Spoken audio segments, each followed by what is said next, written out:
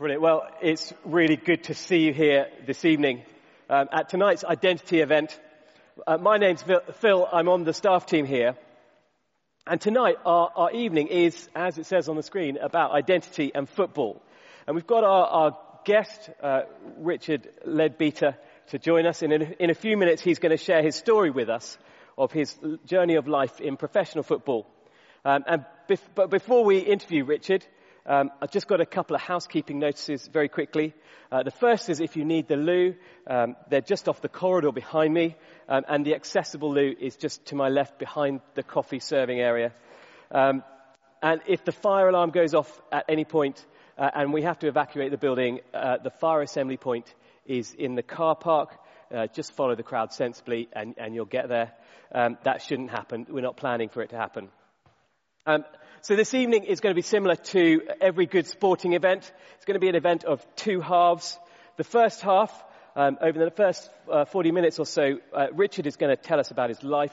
Sorry, I'm going to call Richard Leddy, by the way. That's his nickname. I've known Leddy for nearly 20 years now, isn't it? Is it that long? It is. 15 years.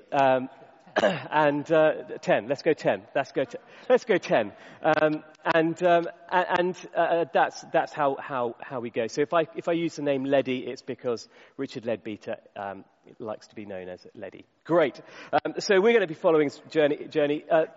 Just towards the halftime interval, we're going to have a song by Colin, in-house musician, and then we'll have some halftime orange slices. Or something a bit better, I think. And then the second half is going to be one of Q&A. We've got a couple of ways you can get involved in that Q&A sesh.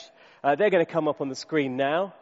Brilliant. One way is by visiting Slido on Google and entering the code RLW2. And then you can type a question. You can also see other people's questions on that website, and you can vote for them, which is quite exciting. And then I'll be on that website too on my phone, and we can work through the questions. The other way is we've got a number there you can text your question into. That'll hit the phone here on the desk, and I'll be able to ask those too.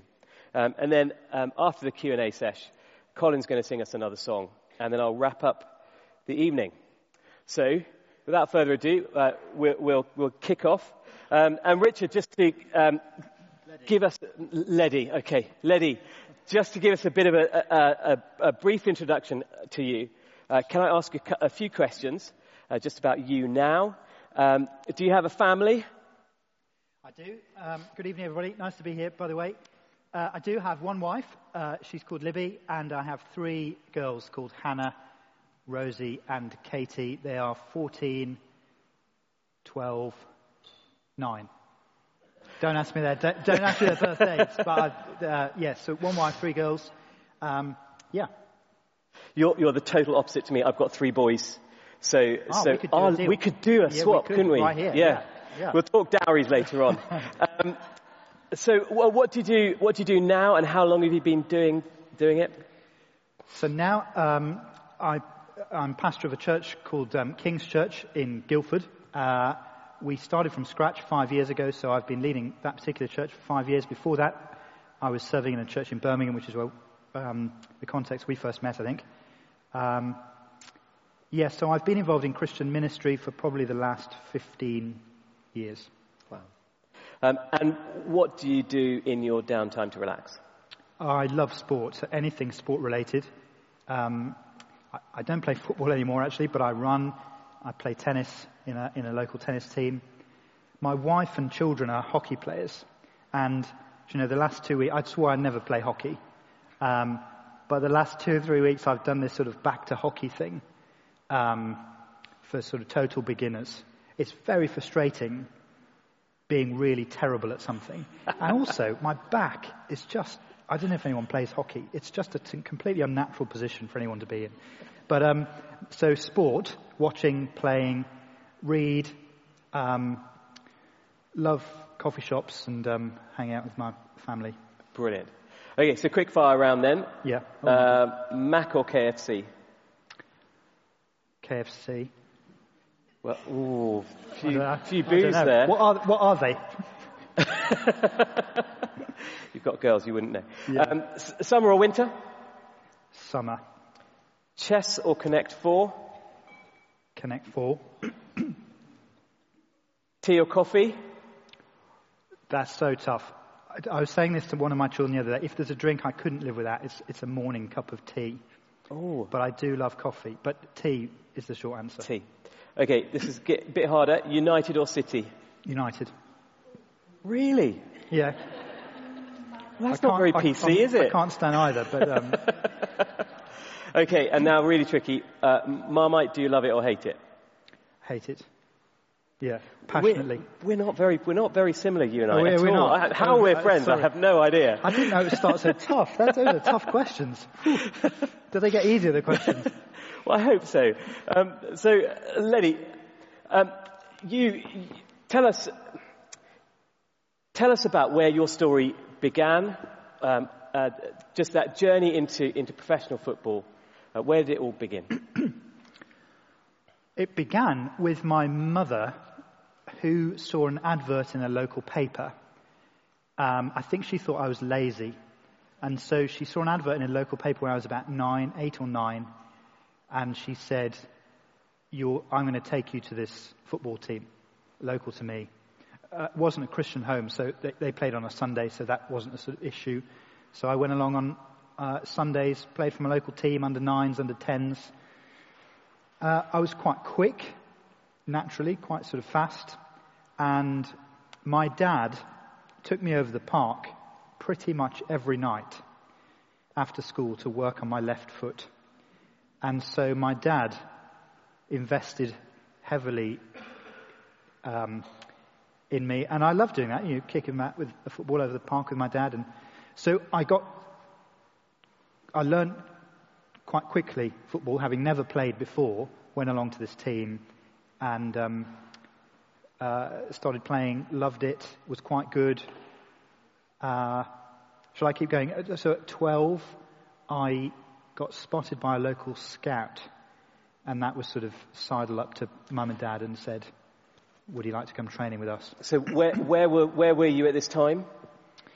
So I was still with this Sunday team, and this was back home. I think my parents said a Wolves scout has come up to us today and said, would you like to go to... I think it's so you're Wolverhampton born and bred then?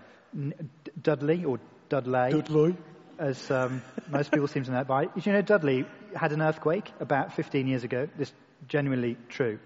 And the story around at the time was that it caused £15 million worth of improvements to the town centre. It's that kind of place. Grew up in Dudley. Wolves are the local team.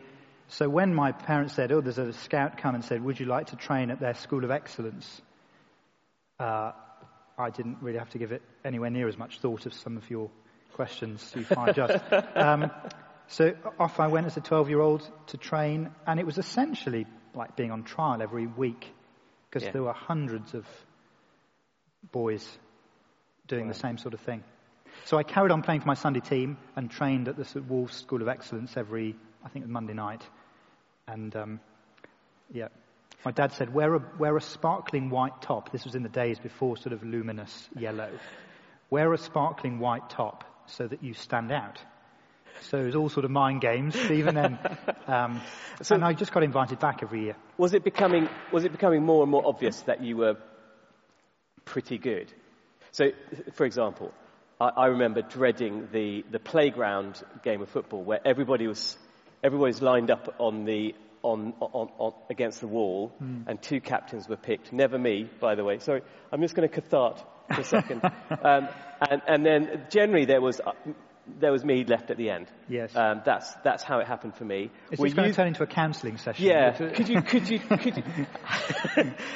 Were you at the other end of the spectrum? Yeah. You were the kid. Everybody. Thanks, Lenny. Yeah. This dissimilarity between us is becoming more and more apparent. You were there with your Marmite sandwiches, probably, weren't you, in your Man City shirt? Yeah, I was. So I didn't. Yes, I wasn't. Because I was decent at football, I was pretty popular. as soon as you get invited to train at the centre of excellence of the local team that most people in your school support, your friendship group swells because, all that sort of came along at 12, 13, 14. Wow. And then, how did you make the move from just being scouted move into professional football? So every year at this School of Excellence, I was invited back for the next season, up until 16 when I finished my GCSEs. And the goal of those years of the Centre of Excellence was to get it's called a YTS contract, so a youth training scheme contract at Wolves, which was a full-time contract, I suppose like an apprenticeship. And again, I was offered that along with about 20 other boys. And Richard, do you want to do A-levels or do you want to play football every day? So I chose that. You had to do a sort of 1 day a week course, sort of study as part of the YTS, which I did, but to be honest, that took a serious backseat to playing football training. As part of that, we cleaned boots for the first team players and cleaned the toilets and swept the stands and did various odd jobs.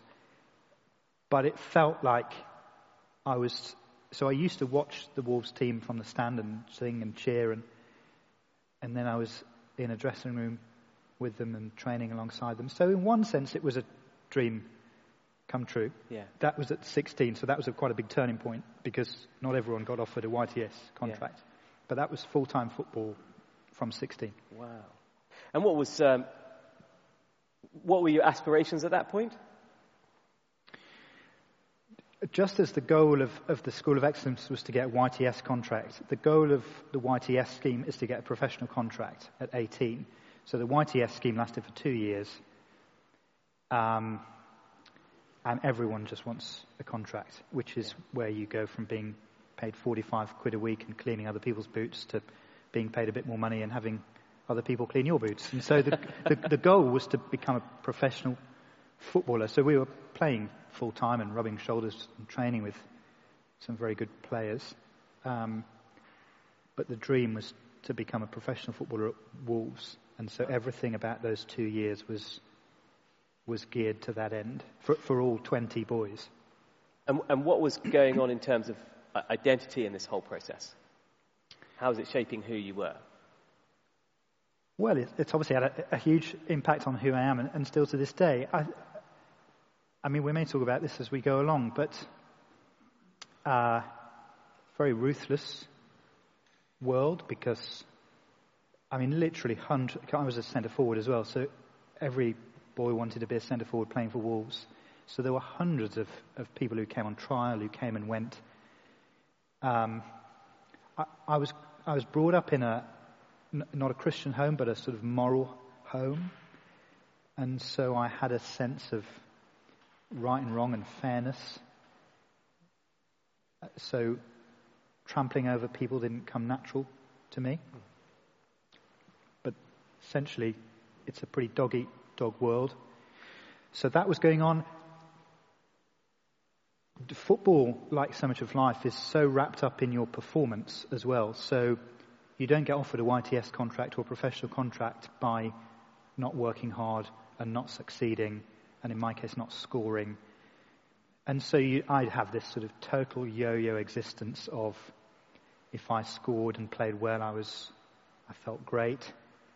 If I didn't play very well and hadn't scored, I felt terrible. I thought it was all over. And even worse than that, we were chatting on the phone the other day about this. This will sound awful, but it's true. If my team won 4-0 and I didn't score, I was really quite sad.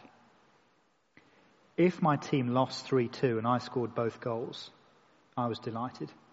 Which says something about me, I know that does, but it's that sort of world that my personal performance was everything, and when that's good, you feel good, and when it's not, you feel terrible. Actually, it's not just me. I read in Peter Crouch's autobiography, just the other day, he told us about Ruud van Nistelrooy. He was a centre forward for Manchester United about 10 years ago. And he said exactly the same thing about him. He said when Man United won 4-0 and he didn't score, he came in and threw his boots in the changing room and threw his shirt on the floor. And everyone's going, but we won. And he's like, I know, but I didn't score. So it's very, very selfish. Yeah.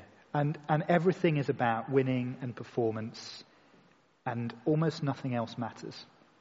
Yeah.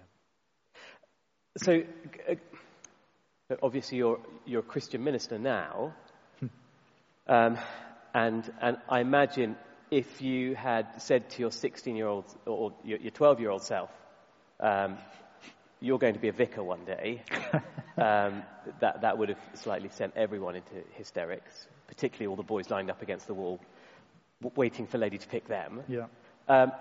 What was going on spiritually then in those sort of formative years? I do, when you explain all that, I think it's ridiculous that I'm sitting here now. Ridiculous, speaking as a Christian, let alone a Christian minister. What was going on? Nothing, to be honest. I suppose if you'd have pushed me, I'd have probably said there was a God. I suppose my view of God was a bit like Football Manager, that I was quite polite as a kid. I was all right at school. I wasn't very rebellious. I was good at sport.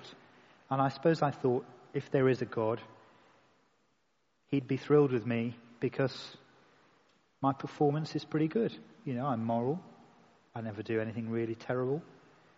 So I suppose I thought of God as a big Football Manager in the sky who looked down at my performance and must have thought, yeah, good lad, he's in my team. We never went to church. We never talked about Christian things. So it just wasn't on my radar until my sister called a family conference when I was 16, just about the time I was about to sign for Wolves as a YTS boy. And she said, my sister's 10 years older than me, and she called a family conference and said, we've got two bits of news, my boyfriend and I. Number one is we're going to get married. Number two is we've become Christians. And my head was in a sort of spin because I thought Christians were weird, because all the Christians I'd met or seen on TV were sort of cardigan wearing, sandal wearing, not like professional footballers. And so I realise I'm revealing myself to be quite judgmental and horrible. But I couldn't work out how my sister could be a Christian, because my sister wasn't weird, and yet she was a Christian. So that got me thinking. My parents are ultra supportive about everything.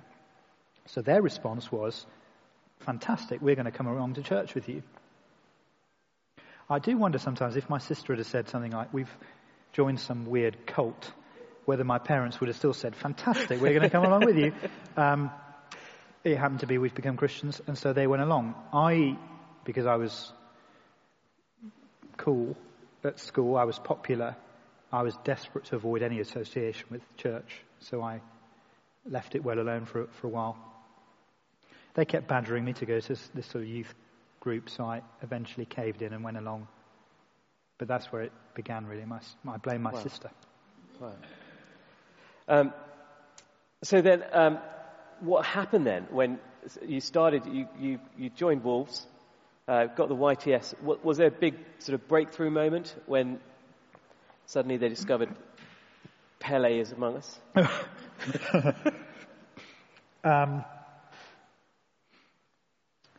I suppose in terms of the YTS and football, I got picked in the team from the off, so I was playing regularly in a team with the boys in the year above.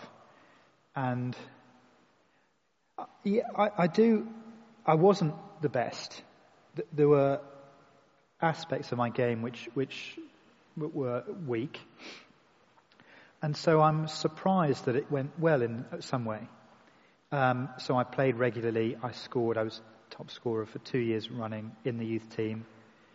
And so at the end of the YTS, I was offered a professional contract, which was the goal, along with 2 other boys. But there wasn't a sort of moment of that game sealed it for me. I think it was consistently doing pretty well. And of course, you're trying to impress people not just on the pitch, but you're trying to shine the boots the shiniest, and the toilet you clean wants to be the sparkliest, and the coffee you make for the manager wants to be the nice. You're partly trying to impress people in all kinds of areas. Maybe I got signed as a pro because I made a decent coffee. I have no idea, but I did get signed as a pro when I was 18. Wow. And so did you play for Wolves? I played in the first team once. So I was in the youth team and the reserves for 5 years in total. Travelled with the first team squad lots. Trained with them lots.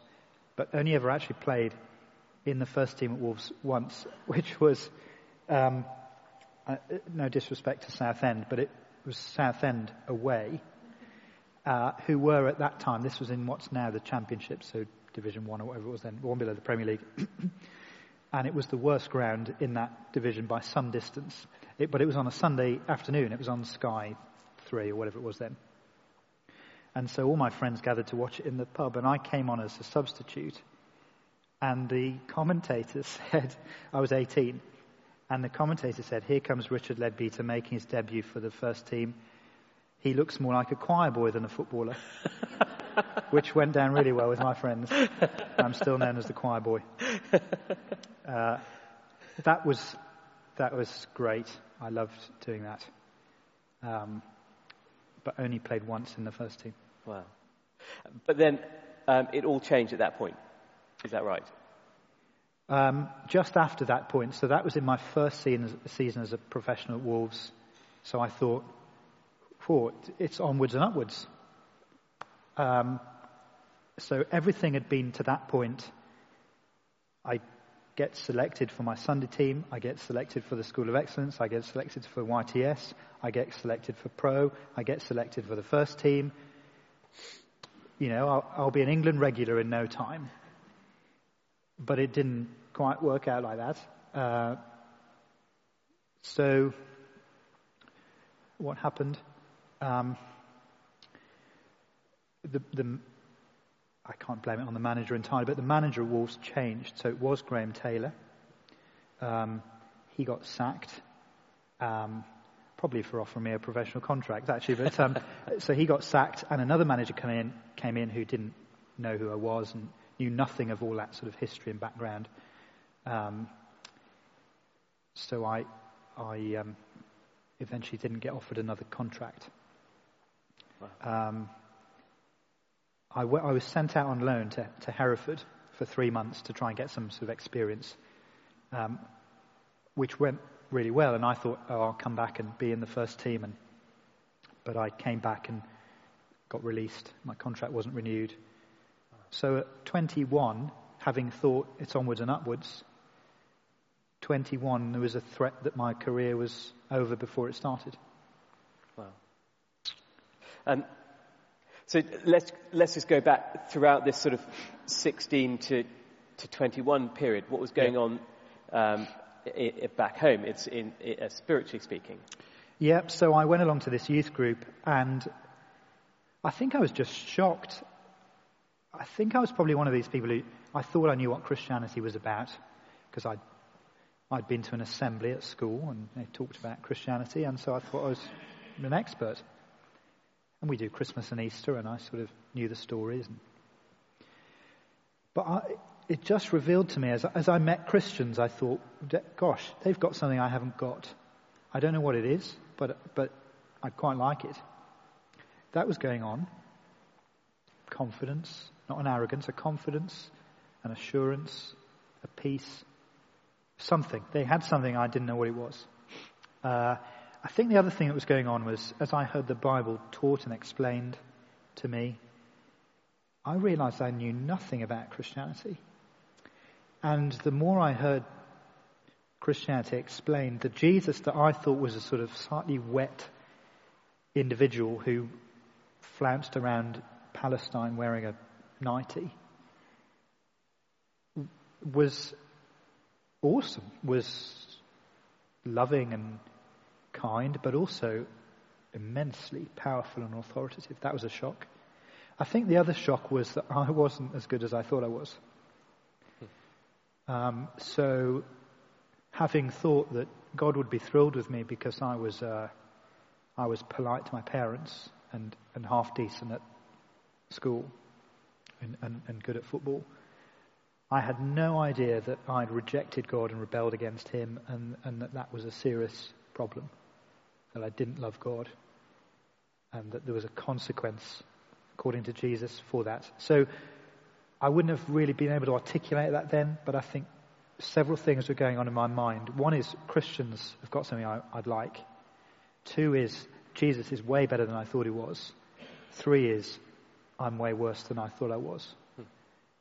And so as a 16-year-old, it was slight sort of, I don't know what's going on here. And what was the big challenge to you then, at that point, from going, hang on, this is a bit unusual.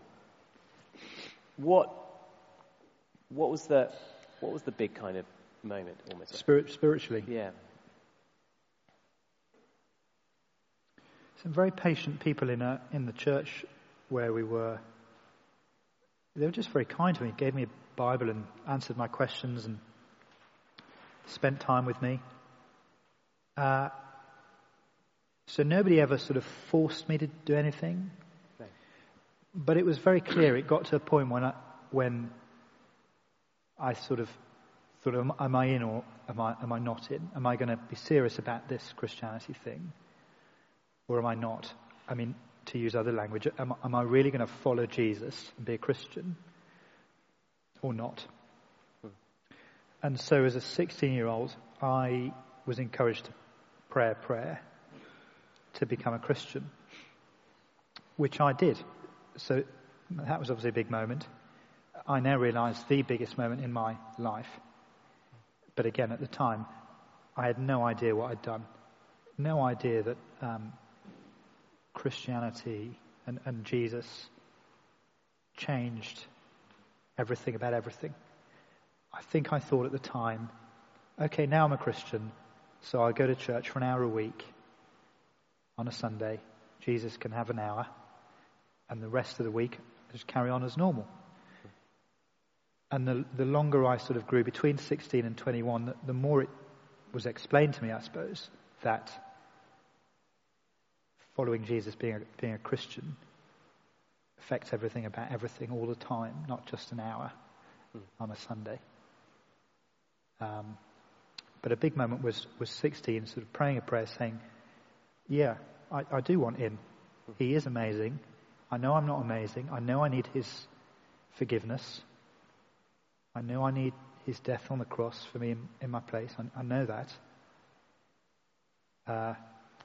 I'm in. Yeah. And how did you tell any of your colleagues at the football club? No. Did any of them? So no one knew that you were a Christian. No. In fact, to my shame, a few years later, I discovered that there was a Christian at the club at the same time, and somebody told him that I was a Christian, and his response to that was, "Leddy, a Christian," which said much more about me than it did him. Wow. A big turning point, actually. So I kept it quiet. I think probably I was embarrassed. I think I was probably, faith is for the Sunday thing, but I'm after a professional contract, and that's not going to help me get that. Yeah. So I think I probably pushed it over there. Another big turning point for me was another footballer actually at Wolves at the time, who was a first team player and also a Christian, which I didn't know about. But he came to me in the gym one day and he said, "Leddy, you're a Christian, aren't you?" So I was a sort of rake, thin, weedy little rake of a player, and he was a huge centre half, very scary and authoritative. And he said, Leddy, you're a Christian, aren't you? And I was stunned. I don't know how he knew.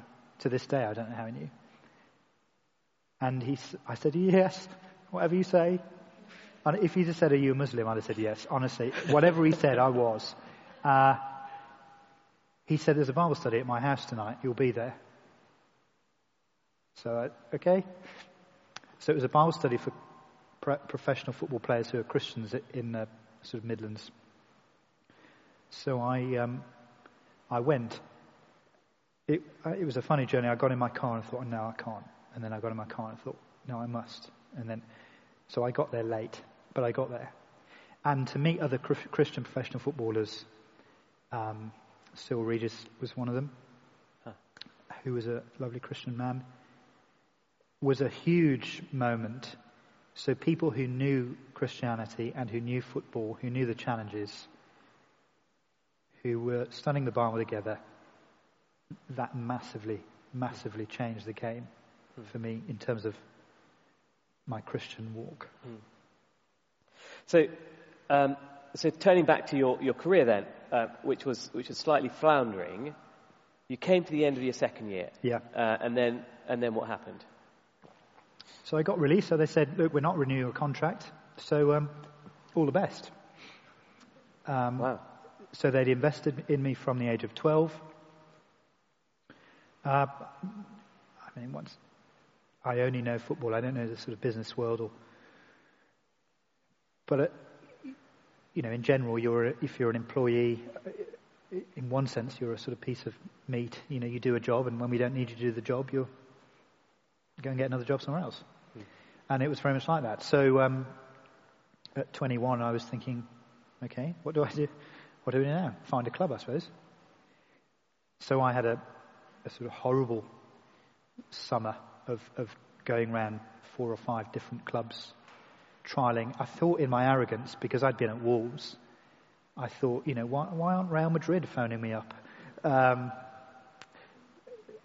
I eventually ended up back at Hereford, which is where I'd been on loan, and I signed as a professional for them and played in their first team for a season.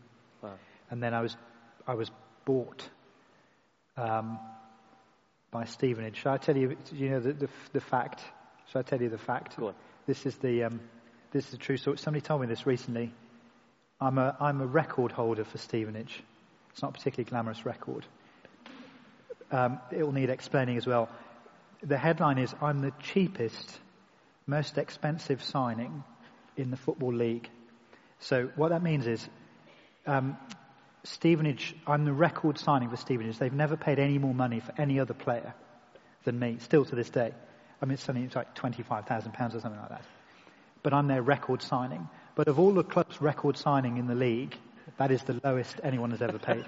So for example, if a Man United fan is talking to a Stevenage fan in a bar, and the Stevenage fan says, what's your club record signing? They'd say, Paul Pogba, 89 million. Stevenage fan, who's your record signing? Richard Leadbeater, 25,000. So I got bought by Stevenage from Hereford. I suppose, again, that was probably, I was about 22, 23. Even then I'm thinking, I'll be back up the league and in the big time soon. But I wasn't. And so I played with them for 2.5 seasons. And that's when my passion for football really started to change. Was there a reason for that? Yes, I think the longer I was a Christian and the more I understood about Christianity, the more I came to think Jesus is life-changing in a way that football isn't. It gives people highs and lows and so on, but it doesn't change people's eternities. It doesn't matter if you lose on a Saturday. I was in a world where it matters enormously, but it doesn't really matter. It doesn't matter if Liverpool don't win the league. I know if you're a Liverpool fan, it does matter, but it doesn't really matter. It doesn't. If Christianity is true, Jesus isn't in that category of it might not really, because if what Jesus says is true, it is a life or death, heaven or hell. It really matters. It really matters. And so, again, I'm speaking as a 42-year-old Christian minister looking back as a 23-year-old arrogant footballer. But I started to think, I'd rather spend my life telling people about Jesus than I would kicking a bag of wind around, not very successfully anymore. So my passion to do Christian ministry increased, and my passion to play football decreased. That was going on at that point. And so you became a worse and worse footballer. Yeah. But a better and better Christian. Better and better Christian. Or more and more passionate Christian. A more thought through Christian. Yeah. Yeah. So how is your identity changing? Well, it was my identity was still wrapped up in performance. So again, it was really hard becoming a Christian in many ways, but I found it really hard to get out of the mindset of God treating me like a player. In other words, I used to impress my football manager with my football ability. Now I've got to impress God with my morality. And if I don't perform, well, he'll be disappointed and he may even kick me off the team. So that was going on. But the more I got to know Jesus and the good news of Christianity, the more I realized, and this was the massive game changer, that God is not like a football manager. That he sent Jesus to die for me, knowing that I was a filthy wretch and a rebel. So if he loved me at that point, of course, there's understanding that there's nothing that I can do to get off God's team, and nothing I can do to get in God's team. It's just by his free gift of generosity that he loves rebels like me. That was sort of growing in my understanding. And there was a security that came to that. There was a security because if God loves me no matter what, then it doesn't really matter whether my football managers love me or if I'm in the team, because I'm loved by the God of the universe anyway. So in terms of identity, I wasn't so much sort of yo-yo anymore. More sort of even. So clearly football was becoming a dead end, really. Is that fair? Yeah, I mean, I really didn't like it for the last couple of years. So I stopped playing professionally, played semi-professionally for a while,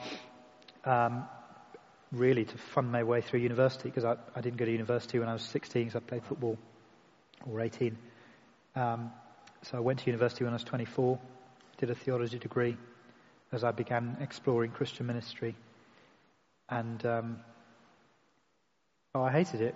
We used to, travel all over the country, playing not very good level. I used to think, why am I playing at this level? Why am I not very good anymore? Yeah. Why am I doing this? But I did it in the end for a couple of years to pay my way through university, and gave up as quickly as possible as a 26-year-old. And haven't played since. So don't ask me to do any keepy uppies, because you'll never believe I was a professional footballer. Oh, that opportunity's passed me by then. And so then you did a theology degree. Did that take you into church work? Yes, sort of. So I did a theology degree from the age of 24 to 27. And when I finished that, the church where I was going offered an apprenticeship, so it felt like going back to the YTS scheme. I didn't have to clean the vicar's boots or anything like that, so that was all right.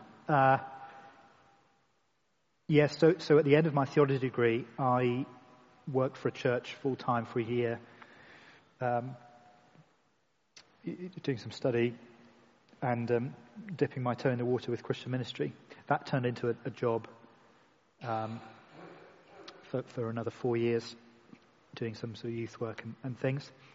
But that gave me the taste for wanting to do more, I think. Yeah, I was so glad to have stopped playing football and started doing that for a whole host of reasons. Not least, as I said before, telling people about Jesus changes lives in a way that nothing else does.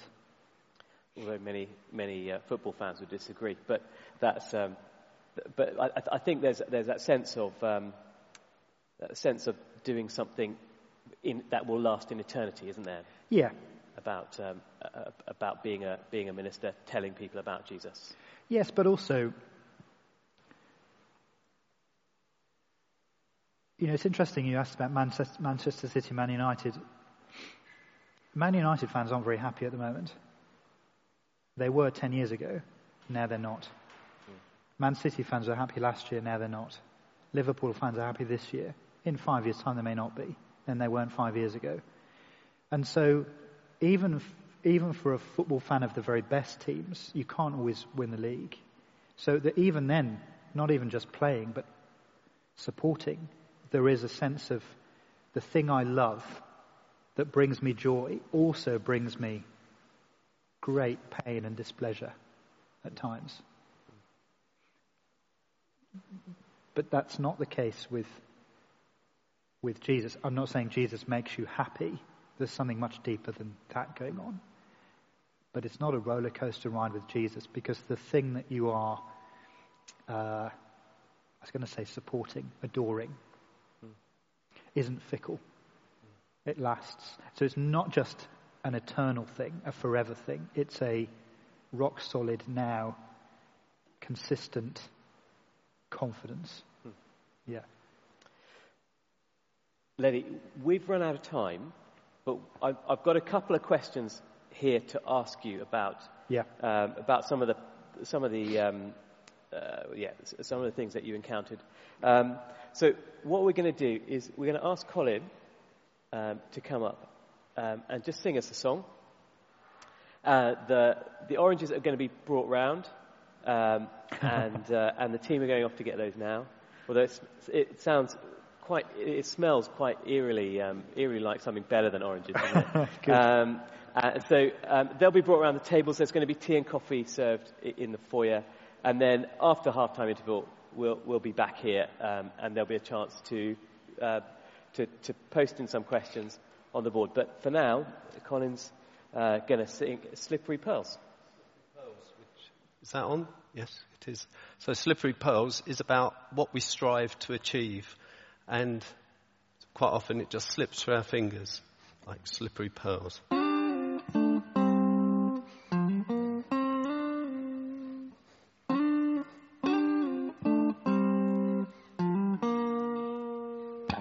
What you hold back from the minute will lack.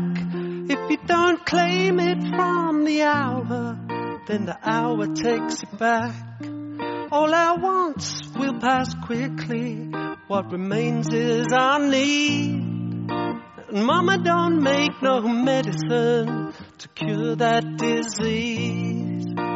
Nothing is certain here in this world. You drop all your treasures just like slippery pearls. Oh, it's hard to find a handle on the things that you see. So they're running right through your fingers just like slippery pearls.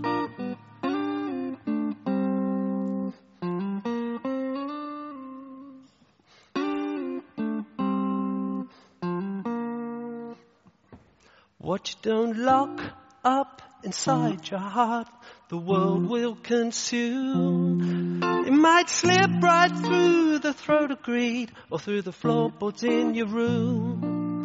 There's two thieves named pain and pleasure, but neither one is true. You ransom your flesh to save your bones, then they come and take those too. Nothing is certain here in this world. You drop all your treasures just like slippery pearls. Oh, it's hard to find a handle on the things that you see. So they're sliding right through your fingers just like slippery pearls.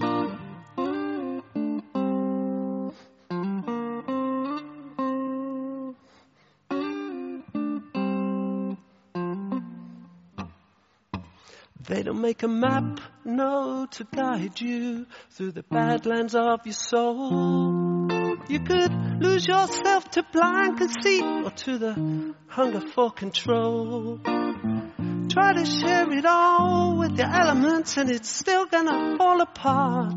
'Cause the world outside don't pose no threat like the darkness in your hearts. Nothing is certain here in this world. You drop all your treasures just like slippery pearls. Oh, it's hard to find a handle on the things that you see. 'Cause they're sliding right through your fingers just like slippery pearls. Nothing is certain here in this world. You drop all your treasures just like slippery pearls. Oh, it's hard to find a handle on the things that you see. 'Cause they slide right through your fingers just like slippery pearls.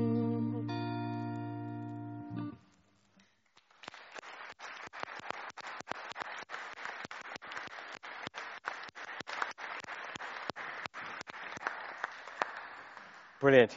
So teas and coffees or refill of drinks, and then just the nibbles are going to come round. We'll be back here in about 20 minutes, I think. Yeah, 20 minutes. Brilliant. Brilliant. Well, we're gonna put it back together again.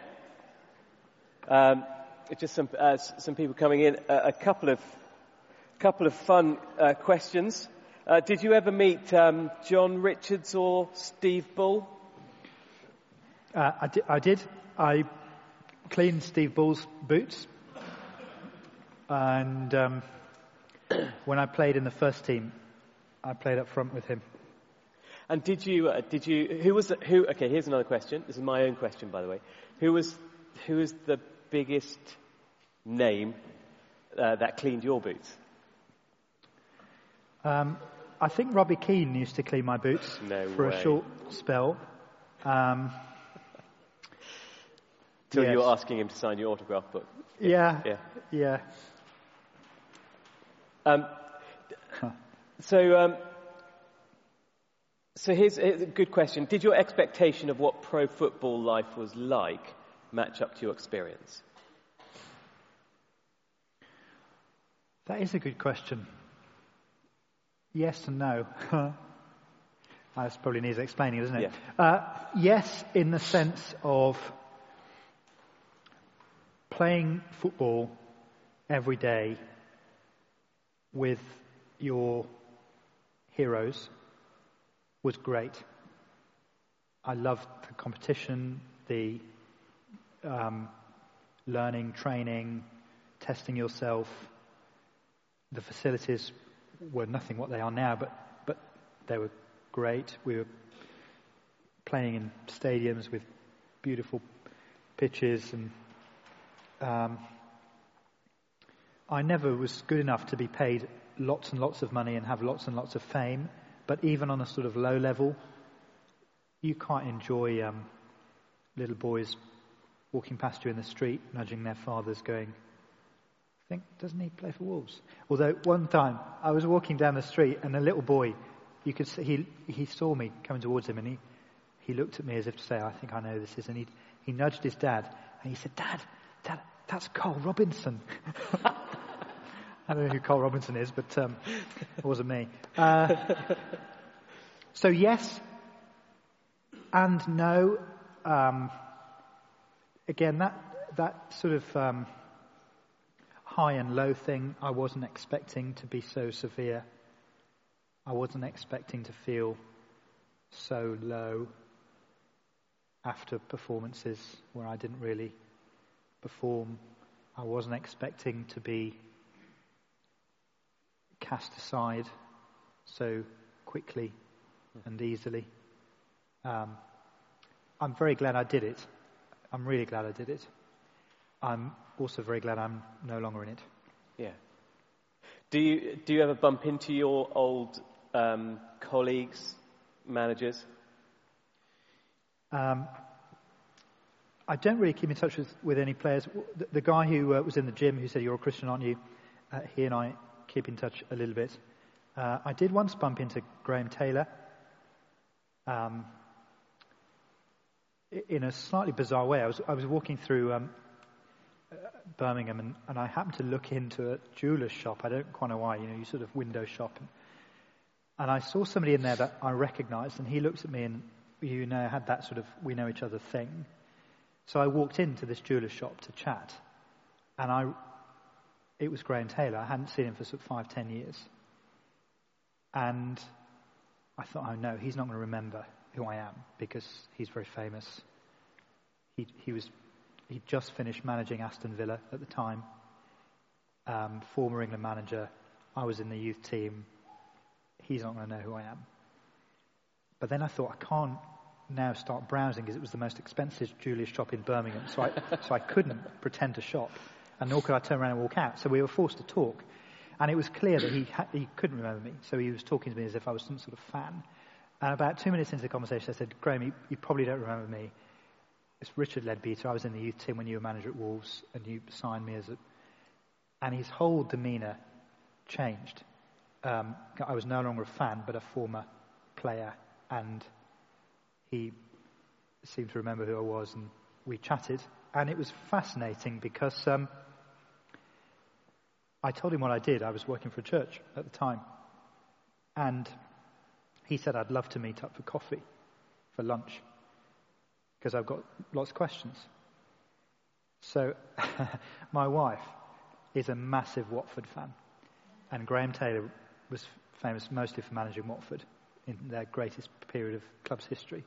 So I got home and said, "Darling, never guess who I bumped into today, and who I'm having lunch with next week." And she said, "Can I come?" No. Anyway, so I met up with Graham Taylor for lunch and heard his questions. And it was amazing. Within 2 minutes, people were coming up saying, "Oh, can I have your autograph? Can I have a selfie?" And, I said, "Not now, I'm with Graham Taylor." Very famous, Graham. Anyway, his questions were all about identity. He was a lovely, lovely man. Really lovely guy. I think probably the best manager I played with. But he said to me, "I've retired. Football is all I know. I'm very wealthy out of football. I'm very famous out of football. But I've got a crisis of identity because I'm retiring. I'm not going to be football manager again. I'm nearer to death. What's it all about? Who am I? The thing that I've been identified with for all my life, I'm not that, and I'm not going to be that again. Has Christianity got anything to offer?" So we had lunch for at least 2 hours. Talked about Christianity and security and Jesus, and gave him a book to read, and we kept in contact for a little bit. What was the question? Sorry, I've gone off on one. Did I meet any former players? Yeah. So that was an example of meeting a former manager who was having this very crisis of identity that we're slightly touching on this evening. Wow.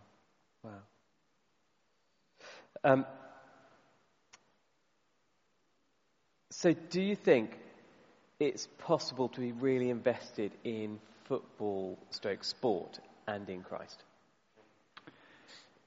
Joe, I've wrestled with this question a lot. I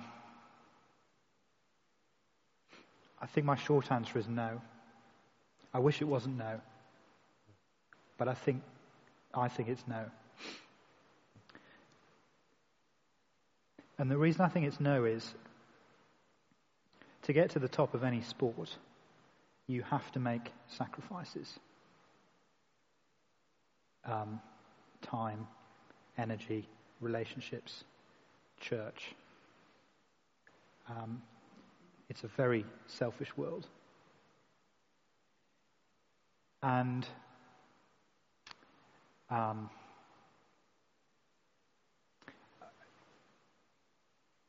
I'd love it to be yes, because I think we need Christians in all kinds of fields and all kinds of walks of life.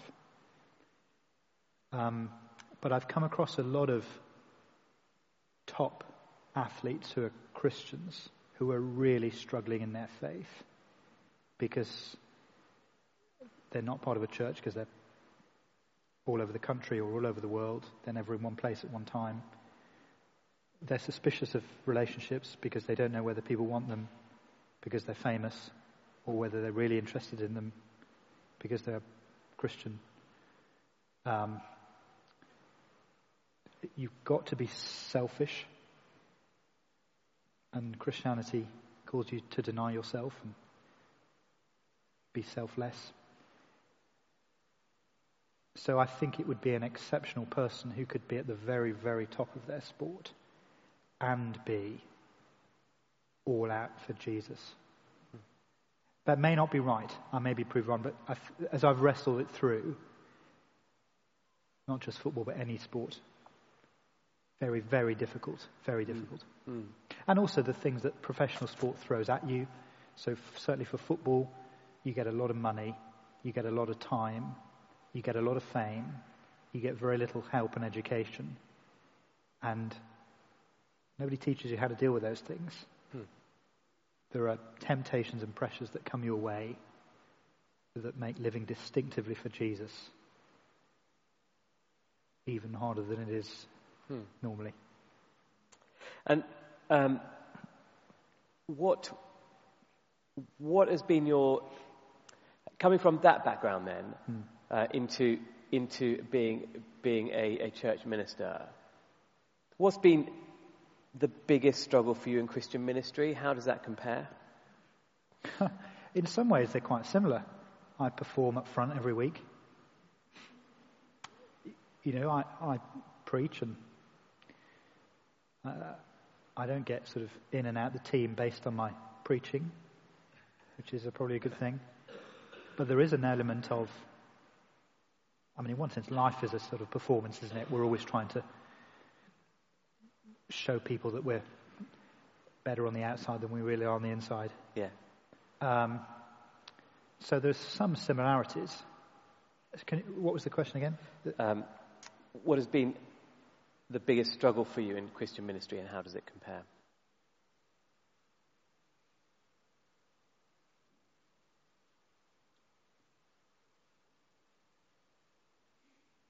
Biggest struggle for me in Christian ministry, I think, is... gosh, that's a really good question. I think my own weakness. I think I'm the biggest struggle in my Christian ministry. In a way that I was the biggest struggle in my football, you know, in terms of my own ability. But whereas football, you're competing against people to be the number one. That's not happening in Christian. I'm not competing with people in my church or people on my staff team and so on. But the similarity is my sin, my heart, my wrongdoing, my wrong thinking is the biggest struggling Christian ministry, I think. So how does your identity in Jesus affect you day to day now? It's a battle. I'd love to say, hey, I used to struggle with identity because it used to be in my performance, and now it's not in my performance. Deep down, I know that I'm loved by Jesus no matter what. I'm absolutely secure in a way I'd never been secure before. I grew up in a loving home. I was, to a degree, successful at something for a short period. But the security I know now as a Christian is a million miles ahead of that sort of security. So that is fundamental and doesn't change. And yet, because everything within me and around me says, you need to be the best. You need to work harder. You need to do better. You don't get anything for free. You've got to earn it. That is a daily battle of saying, no, I want to work hard for Jesus, but whether my church grows or shrinks, whether people like my sermons or they don't like my sermons, whether you like this interview or you don't like, I want to do the best I can for Jesus, and I work hard. But my identity is not rooted in my performance anymore, which gives one a freedom and a confidence and to work hard, knowing that I'm not going to be crushed at the end of the day if it goes badly.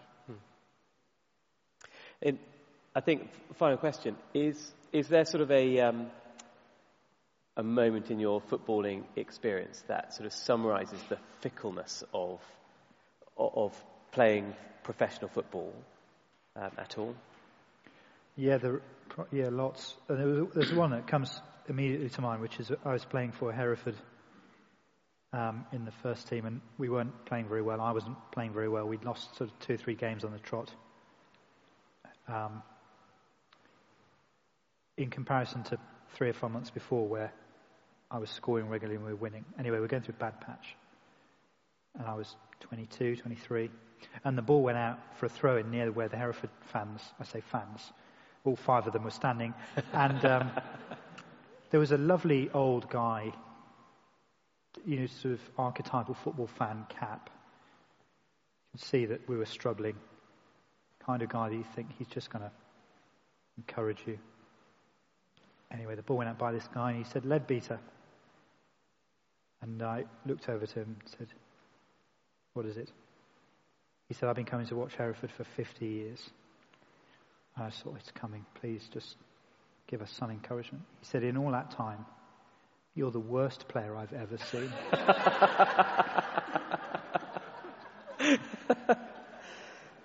That happened lots. That sort of up and down. You're great, you're not great. Yeah. Get him on, get him off. Yeah. Buy him, sell him. Yeah. And so, it's that kind of thing. But thankfully, Jesus doesn't say that kind of thing. Yeah. He says, I've died on the cross to pay, and it's finished. Yeah. So it's my performance that counts, not yours. Brilliant. Well, we're going to have another song now called "The Way of Love." Colin's going to come and play that, and then I'll just sum it all up, sum the evening up.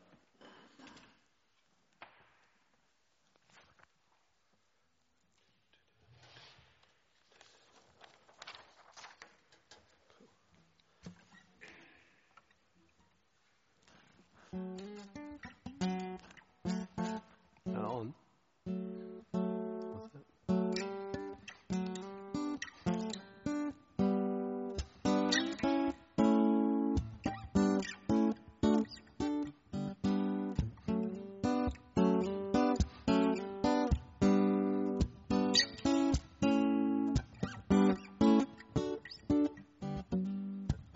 There was a time when I didn't know if I would ever see a sign of real love. Until I met you, I didn't know about true happiness, about true devotion. I could have the faith to move a mountain. Without love, I would be nothing, and I could give all my money away. Without love, I would gain nothing. I know that you're the main connection that can put me on the track, heading in the right direction. This is the way of love. This is the way of love. No doubt about it, I know it's true. This is the way of love. Love is patient and love is kind. That's the kind of love that you give me all the time. I like a love that keeps no record of wrongs. Loves me when I'm good, loves me when I'm not. I know whether night or day, I'll be waiting for the moment just to hear you say, this is the way of love. This is the way of love. No doubt about it, I know it's true. This is the way of love. This is the way of love. This is the way of love. No doubt about it, I know it's true. This is the way of love.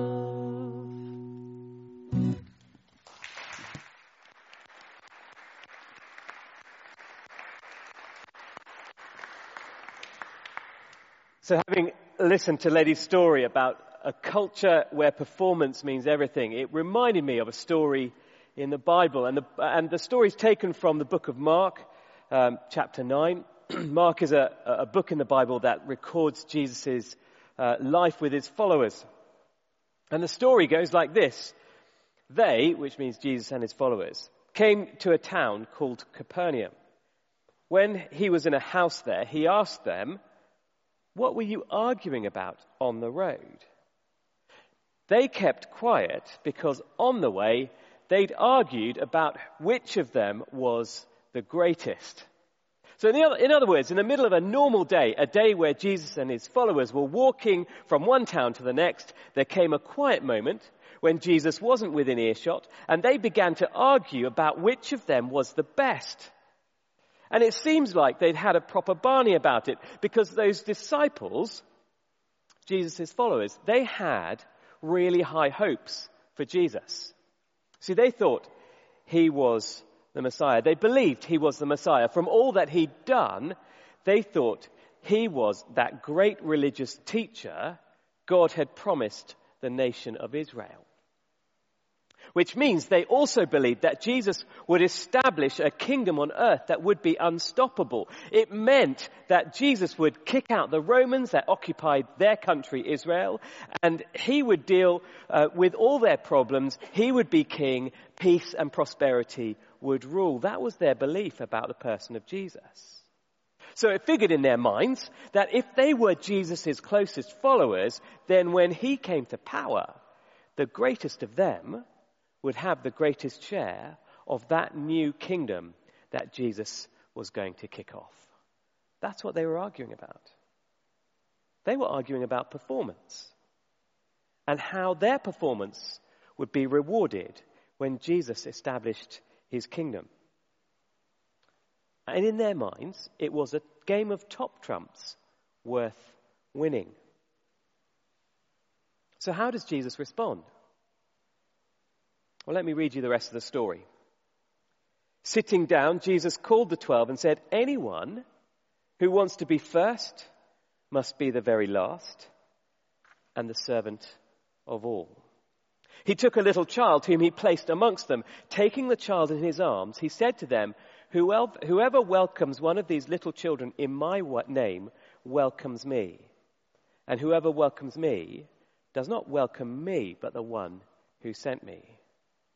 It's amazing. Jesus takes their discussion and completely turns it on its head. It's humbling to think that there he was with these 12 rough-looking men, some of them hardened fishermen, and he sits them down and he teaches them a lesson by picking up a little child and holding it in his arms. Even more so when you remember, children in those days were 2 a penny. They died easily. They were a burden to the poor. They were often exploited. They were the least of the low. And Jesus picks one up and says, here's your example. And he's turning that argument that the disciples had about who was the top and used that argument as a backdrop to show them what his kingdom was really like. He wanted them to know that his kingdom is not about performance for the king. Rather, it's about a loving relationship with the king. And that gives identity. When identity is found in that relationship, when you truly follow Jesus, you're able to realize that performance doesn't matter in his kingdom. That's why he gets the child in his arms.